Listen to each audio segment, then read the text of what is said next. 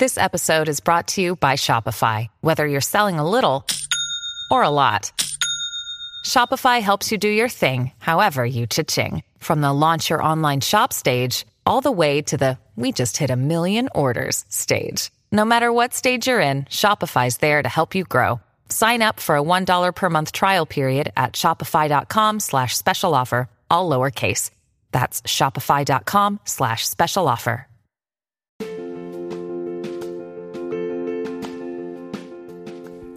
Hey there, welcome to The Tint. I'm your host, Scott Fellman, and it's time for another foray into the world of aquariums from a slightly different perspective.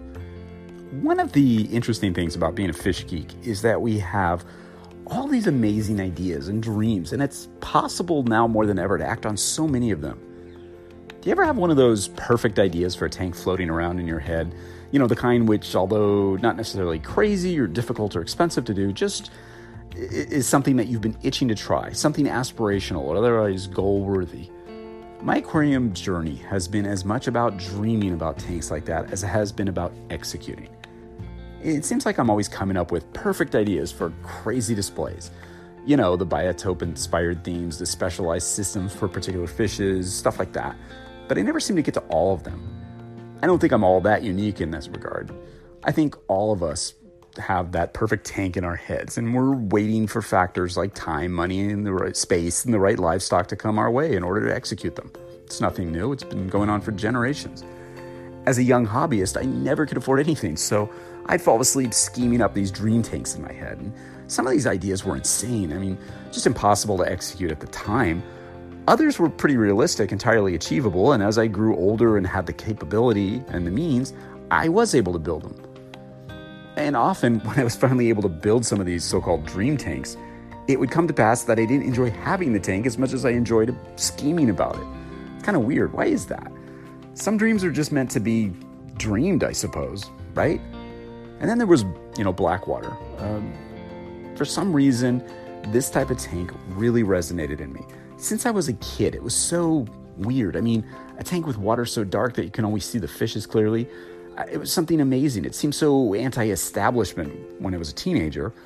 Maybe that was the start of my experimentation with these kinds of tanks. I began with, peat moss in my killifish tanks, and then I played around with sticks and leaves, and before you know it, I had neon tetras spawn when I was 11 years old. Stuff like that. My dreams, though, took me in a different direction. The reef keeping bug bit into me, it hit in the mid-'80s, and I was just totally enamored. I mean, keeping live corals, wow. I mean, yeah, my first mini reef, as they used to call it, was a hastily planned affair based on George Schmidt's groundbreaking 1986 series in Freshwater and Marine Aquarium magazine with, tons of macroalgae like Caulerpa, some mushroom anemones, and I think a Sinularia, soft coral, and maybe even a bit of Pulsine Xenia, which was like the exotic, crazy coral at the time. For a 30-gallon tank for a teenager, it was surprisingly badass. It was pretty cool. And I started, that started like a decades-long love affair with reefs, which eventually led me to a writing and speaking career, hobby, fame, if you will, in that end of the hobby, aquarium design gigs, and the opportunity to become a partner in the launch of a coral propagation and import business called Unique Corals. Unique was a pretty astonishing success in our industry, and I was quite proud to be associated with it. We set a high standard. We created a terse manifesto for sustainability, and we did walk the walk. And ultimately, I always stayed in touch with the freshwater world, and ultimately, they kept calling. It was louder. Although my time and focus were on reefs and corals, in the back of my mind, I kept thinking and dreaming of those cool tanks I would scheme about as a teenager. Those crazy freshwater concept ideas that I love so much. The freshwater world, as seen from the salty side of the fence, although evolved highly since I played in it actively, still needed some new ideas in my opinion. Different stuff. Those dreams again, they just kept haunting me and getting louder. It was also the point where I realized that the reef aquariums and the reef hobby, although amazing and fascinating, were somehow getting a bit, monotonous to me. And it wasn't that there's anything wrong with the reef hobby. I mean, the reef aquariums are awesome and corals are amazing, but dealing with corals every day, commercially, and with some of the disturbing, at least to me, cultural shifts that were going on in the coral side of the reef keeping community, like the commoditization and branding of corals, which I thought was crazy, and a seemingly anemic interest in the hobby and recreating the habitat aspects of reefs in our homes, short of buying all this fancy gear to do things, it just really turned me off. I felt like the soul, the part that I love so much, was just not there. It brought me back to the realization that freshwater had so many more possibilities for me, many which I had never even considered before, and neither had anybody else. Yet those dreams were calling loudly. So I made the decision to act on those dreams. In a move that really shocked a few people in the reef keeping world at the time, I sold my interest off in the thriving Uni Corals, which is still at the top of its game, by the way. It's to sort of come home to the freshwater world, filled with all these ideas and enthusiasm once again, and I was a little bit rusty, I admit it, but that was the birth of Tannin Aquatics, acting on one of my dreams from childhood. And those dreams were happening again. I was scheming new aquariums and new concepts at the time, doing research and learning about things that I couldn't even read about 30 years before. It felt pretty cool. And one of my favorite things about the hobby is that we can dream up or scheme all sorts of wacky ideas, think through them, and maybe, just maybe, build them. Some are totally outlandish and push the envelope of what's even technically possible. And I think that's important, though. Trying to figure out how to replicate the function of wild habitats, not just the look, is a huge step forward in the aquarium hobby. It requires a lot of thinking, research, some of it not always exciting, and a lot of mental shifts to accept things which previously might have scared us as okay.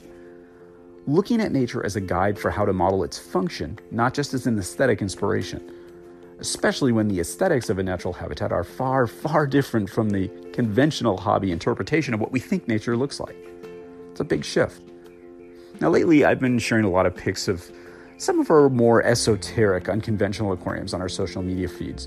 And interestingly, the response from the community has been overwhelmingly positive. Like, almost every response is, cool, I love that, or I really want to do a tank like that. It's just amazing. It makes me think, because it's so different from what we'd see just a few years ago, maybe 5-6 years ago when we first started, when the typical response to a pic was like, literally, that tank looks dirty, or my favorite was, is this the before shot of a rescape? Or I'd get questions like, is that sustainable? Can that tank actually run? Dreams, mental shifts, and accepting new ideas, they all go hand in hand. And I realized that to a lot of people, they still haven't figured this out. And that's okay. That's part of the fun of the hobby. Yet even after all the exposure botanical-style aquariums have received, there's still some concern, some hesitation, or whatever you want to call it, about setting up an aquarium with a huge amount of leaves and seed pods and all that stuff. I totally understand why. I mean, adding all sorts of biological material to an aquarium requires a population of organisms in place to process it. We've talked extensively about what happens in nature, and in our tanks really, when leaves and botanicals are added to water. However, no amount of me or you or anybody explaining that a community of life forms will process them, if you let them, will make some people feel comfortable about the idea. The biggest mental shift that we have to make in this hobby specialty is to understand that the leaves, the seed pods, etc., all that stuff, are not just aquascaping set pieces, again, put in to achieve a look. Rather, they are a functional part of the aquarium's environment, hosting a myriad of life forms which drive the ecology of the tank. In essence, they're part of the operating system that's essential for successful long-term function of a botanical-style aquarium. I know we've talked about this a billion times here, and I talk about it over and over again, but it's a tough point to get this point, it's a tough point to get across sometimes. Excuse me. We're so immediately attracted to the look of these aquariums that we can easily lose sight of the fact that the look is just the byproduct of the function. I receive so many emails and DMs from hobbyists, new to this botanical game, and they ask if they should, scrape off the gunk that's showing up on their leaves and seed pods. And I think they think this, is a problem or whatever. And I think it's a real thing that we as a community need to discuss again and again and again and again, because people aren't quite getting it yet. And I sometimes wonder why. We've written so much, we've talked about it. I guess people find us at different stages in their aquarium journey, so some of this stuff is not as immediately obvious, or perhaps it's not even interesting to them. They just like the look of the tank and don't realize that there's a collateral set of life forms and things that go with it, and those in turn have a look. The idea, of course, being not to remove this stuff. It's not to siphon out the decomposing materials. It's about letting nature take some of the control and process, as she's done for eons. It's perhaps the most challenging aspect of the botanical-style aquarium movement. It's about linking the aspirational nature of dreams with the necessities of reality.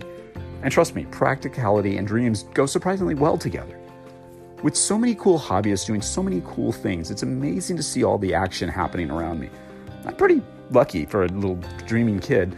I'm pretty privileged to hear about all of your dreams. Some of the types of tanks that you guys are coming up with are nothing short of amazing.